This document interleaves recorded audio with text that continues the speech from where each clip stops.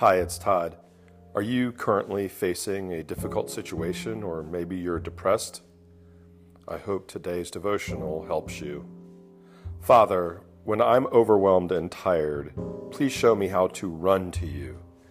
Give me the strength I need to endure whatever comes my way. Please take the weight of my concerns off me and help me remember that you are always near. You will always protect and support me. In Jesus' name, amen. From Scripture, Romans chapter 5, verses 3 through 5. We can rejoice too when we run into problems and trials, for we know that they help us develop endurance.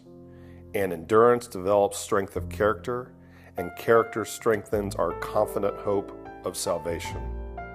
And this hope will not lead to disappointment, for we know how dearly God loves us, because He has given us the Holy Spirit to fill our hearts with His love.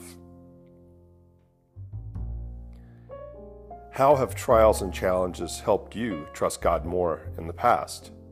And how could you commit yourself to His care in what you are currently facing?